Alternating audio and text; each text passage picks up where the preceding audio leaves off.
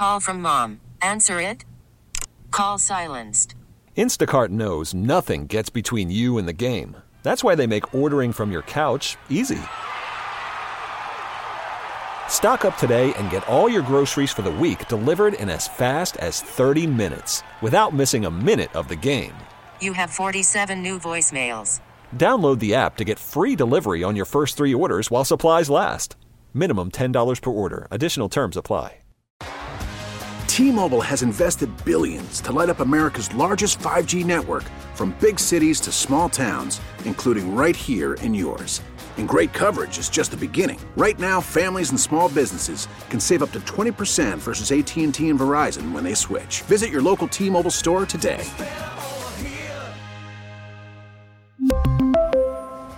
Plan savings with 3 lines of T-Mobile Essentials versus comparable available plans. Plan features and taxes and fees may vary. SoCal's country station 95.1 K-Frog. I'm Pepper. This is Spirit of the IE. What will it really take to create a healthy future for humanity? In the book Climate Restoration, The Only Future That'll Sustain the Human Race, Peter Fikowski and Carole Douglis argue that we need to restore the Earth to a safe climate rather than just trying to slow down our carbon emissions to ensure a livable planet for generations to come.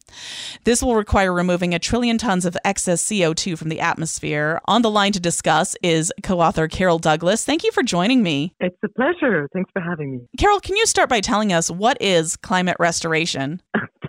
That's a great question.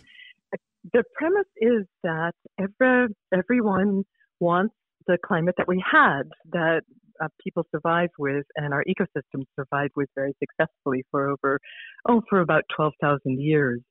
And climate restoration is basically restoring that climate in a way that's successful, relatively rapid, and based on natural processes by 2050. Why do we need to target climate restoration now when we've been focused for so many years on reducing greenhouse gas releases?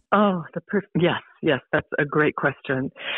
People, pretty much the world has agreed on the climate goal of net zero by 2050, which means reducing emissions so that there's no more emitted than is taken up, by forests or whatever.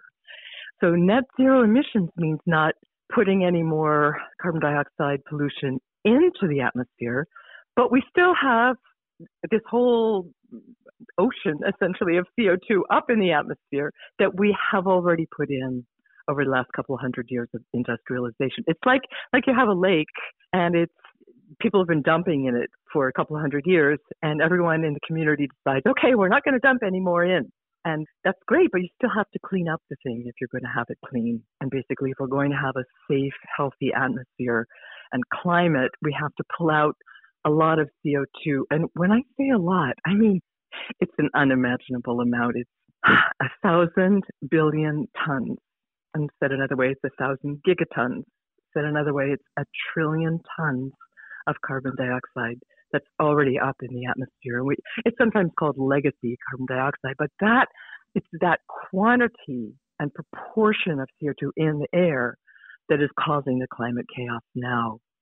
Future emissions makes it worse, but we already have that to clean up to actually restore a safe and healthy climate. So how would climate restoration implementation work, and how long would it take? Yeah, basically, Peter Fikowski, who's the founder of the field of climate restoration and the primary author on our book, it hit him about 15 years ago that nobody is talking about or doing anything about the legacy CO2 that's already up there.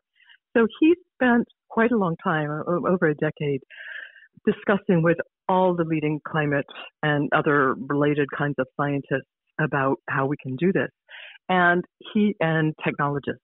And he came up with, of all the various proposals that people had, and there's quite a few, basically out of hundreds of ideas that this might work, he came up with 4 that actually do work, are very likely to be successful within that time frame. And it's kind of surprising because every day you read about some new way of removing carbon dioxide, the CDR businesses. But basically, these are the 4 that can work on a massive scale. They can scale up. They can work relatively quickly. They're based on natural processes, and they can finance themselves, which is absolutely astounding. Because people have figured out over the years, how does nature remove CO2 from the atmosphere? Because every once in a while, over geological time, CO2 heats up the earth and then the world gets cooled down again. And how does that happen? So they figured that out. And it's basically by replicating those several processes that we think that we can restore the climate by 2050, get carbon dioxide levels back to pre-industrial by 2050. So money, how would we pay to remove this CO2 from the atmosphere? Right. One of the things that just blew my mind when I started working on this is that I assumed, like a lot of people, that if it's going to cost trillions and trillions to transition to the new energy, renewable energy economy and stop emitting, that it'll cost even more to get the legacy carbon dioxide out. And in fact, that's not true, because these methods, again, they're what Mother Nature uses, and they produce products that people buy in large quantities. For instance, one of them is simply speeding up what nature does every time the Earth goes from a hothouse state into an ice age. This is replicating that, and it involves boosting photosynthesis in the ocean by boosting the base of the food chain, which is phytoplankton, tiny, tiny green plants and algae. And if you boost that, give the phytoplankton the nourishment they need, they photosynthesize like crazy, which means pulling down carbon dioxide like crazy. And when they either get eaten and those animals die, or when the phytoplankton itself dies, it goes down and gets suspended in the cold water in the deep ocean. So it's pulling lots of carbon dioxide out of the air, and it's the base of the food chain, so the fisheries come back. So it would be easy to finance in a public-private partnership, basically, which are a number of these are being pursued in various places. A lot of coastal and island governments are very interested in this, and they would finance it. It's not very expensive, and they would finance it through sales of fishing licenses or fishing fees or that kind of thing. It would be very easy to finance. And then they would also get more revenues from having the fishing sales increase dramatically. So main four methods of climate restoration: produce products that people want, fish, also seaweed, also building materials. I'm speaking with Carole Douglis, co-author of Climate Restoration, The Only Future That Will Sustain the Human Race. Won't climate restoration allow businesses to continue to release CO2 into the atmosphere rather than reduce those levels? Yeah, we need to do both. We need to stop emitting. Of course, we need to stop emitting. And we need to stop burning fossil fuels as much as we possibly can, for a lot of reasons. For one thing, fossil fuels have horrendous effects on public health. They kill air pollution from fossil fuels, diesel and such, and coal plants and whatnot, kills more people in a year, every year, than have died so far in the 3 years of the COVID pandemic. I looked that up the other day. There's lots of reasons that we need to get to net zero. So no, it's not an excuse. It is not an excuse to keep polluting, not at all. We need to get to net zero and go further and withdraw the CO2 that we've already put in the air over the last couple of 100 years. One of the really interesting methods is basically by making synthetic limestone. Limestone is amazing. It's about close to half by weight CO2. And it's made by nature, of course, from the shells of small sea animals, oysters, clams, corals. They basically make it, and then it turns into the form that we know of as limestone after it sits on the bottom of the ocean for a very long time and it gets compressed. But scientists have figured out how to manufacture usable, very useful limestone, very high quality limestone, in a matter of days, as opposed to a million years of waiting for it to get hard and coalesce. So that can substitute for aggregate in concrete. And since it takes up so much carbon dioxide, it compensates for the CO2 that comes, from making cement. And it's very strongly negative carbon, that material. And it's already in use and being scaled up as we speak. It's in use in parts of the San Francisco International Airport. building new terminals and runways. They're using carbon negative concrete, which is, I think, it's really exciting. And it's passed all kinds of quality control tests and whatever. And companies all over the world are looking into being licensed to produce it. And we have high hopes that will scale up really fast. What's the overall opinion of the scientific community regarding climate restoration? Do they think it'll work? Well, yeah. A lot of people think it'll work. A lot of people, I don't think that they don't think it'll work. They're wary that because it doesn't have decades of peer-reviewed literature on it. There's enough science, and some of it is peer-reviewed. There's enough science that we know that it should work, and it does work. There's not enough science and a long enough track record of science to satisfy a lot of people who say, no, needs more research. I think the way we're thinking of it is that there's enough science to show that it works. And at that point, it's a project management question. Do it. If anything, all of these things we think are tremendously safe because nature has been doing them for millions of years. So it's kind of been tested for a very long time. Should something go awry, and we know often things do go awry with new technology, although this is arguably not new technology, but if something goes awry in a project, then it will be very carefully monitored and course corrected or stopped.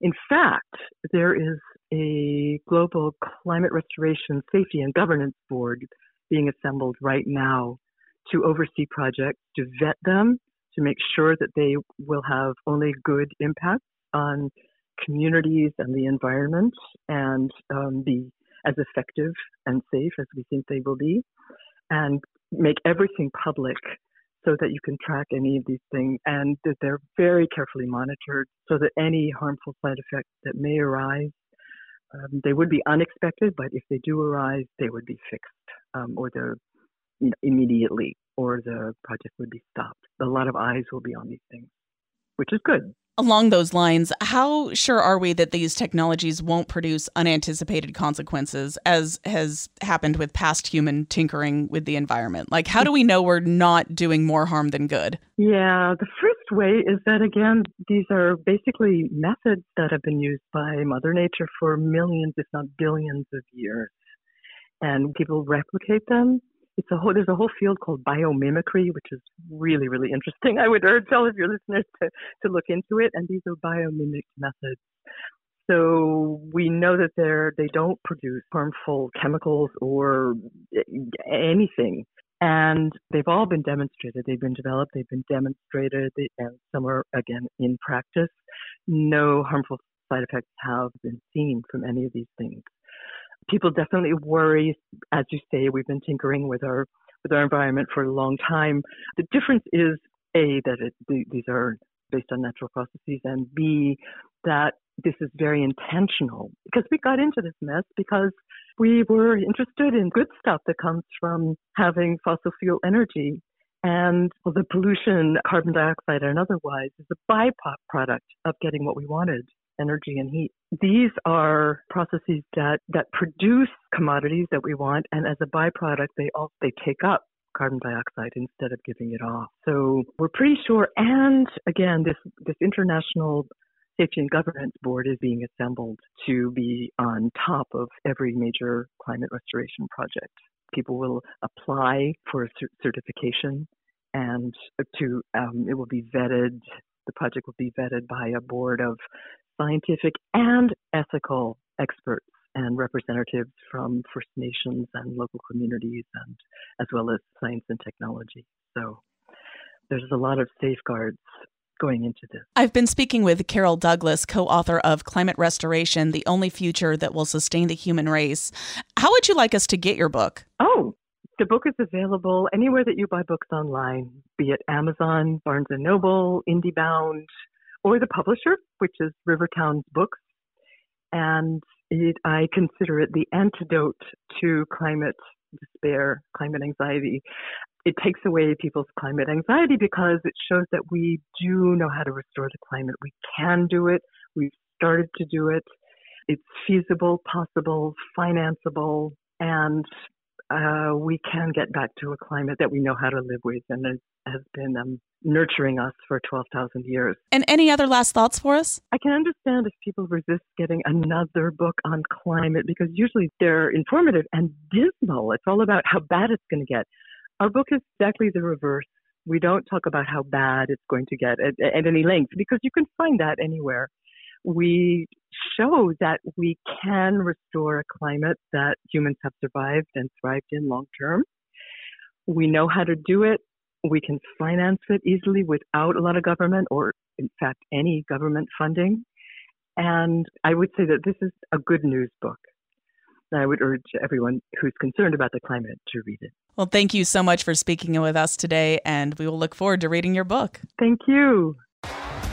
T-Mobile has invested billions to light up America's largest 5G network, from big cities to small towns, including right here in yours. And great coverage is just the beginning. Right now, families and small businesses can save up to 20% versus AT&T and Verizon when they switch. Visit your local T-Mobile store today.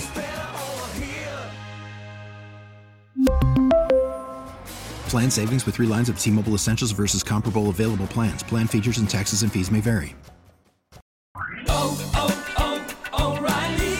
Protect your vehicle's engine with a full synthetic oil change and save with Mobil 1 at O'Reilly Auto Parts. Purchase 5 quarts of Mobil 1 full synthetic motor oil and receive a $10 O'Reilly gift card after rebate. See store for details. With your Mobil 1 purchase, you'll also receive 2 times points during O Rewards Bonus Points Month at O'Reilly Auto Parts. O'Reilly Auto Parts. We get it. Attention spans just aren't what they used to be. Heads in social media and eyes on Netflix. But what do people do with their ears? Well, for one, they're listening to audio. Americans spend 4.4 hours with audio every day. Oh, and you want the proof? Well, you just sat through this ad that's now approaching 30 seconds. What could you say to a potential customer in 30 seconds? Let Odyssey put together a media plan tailor-made for your unique marketing needs. Advertise with Odyssey. Visit ads.odyssey.com.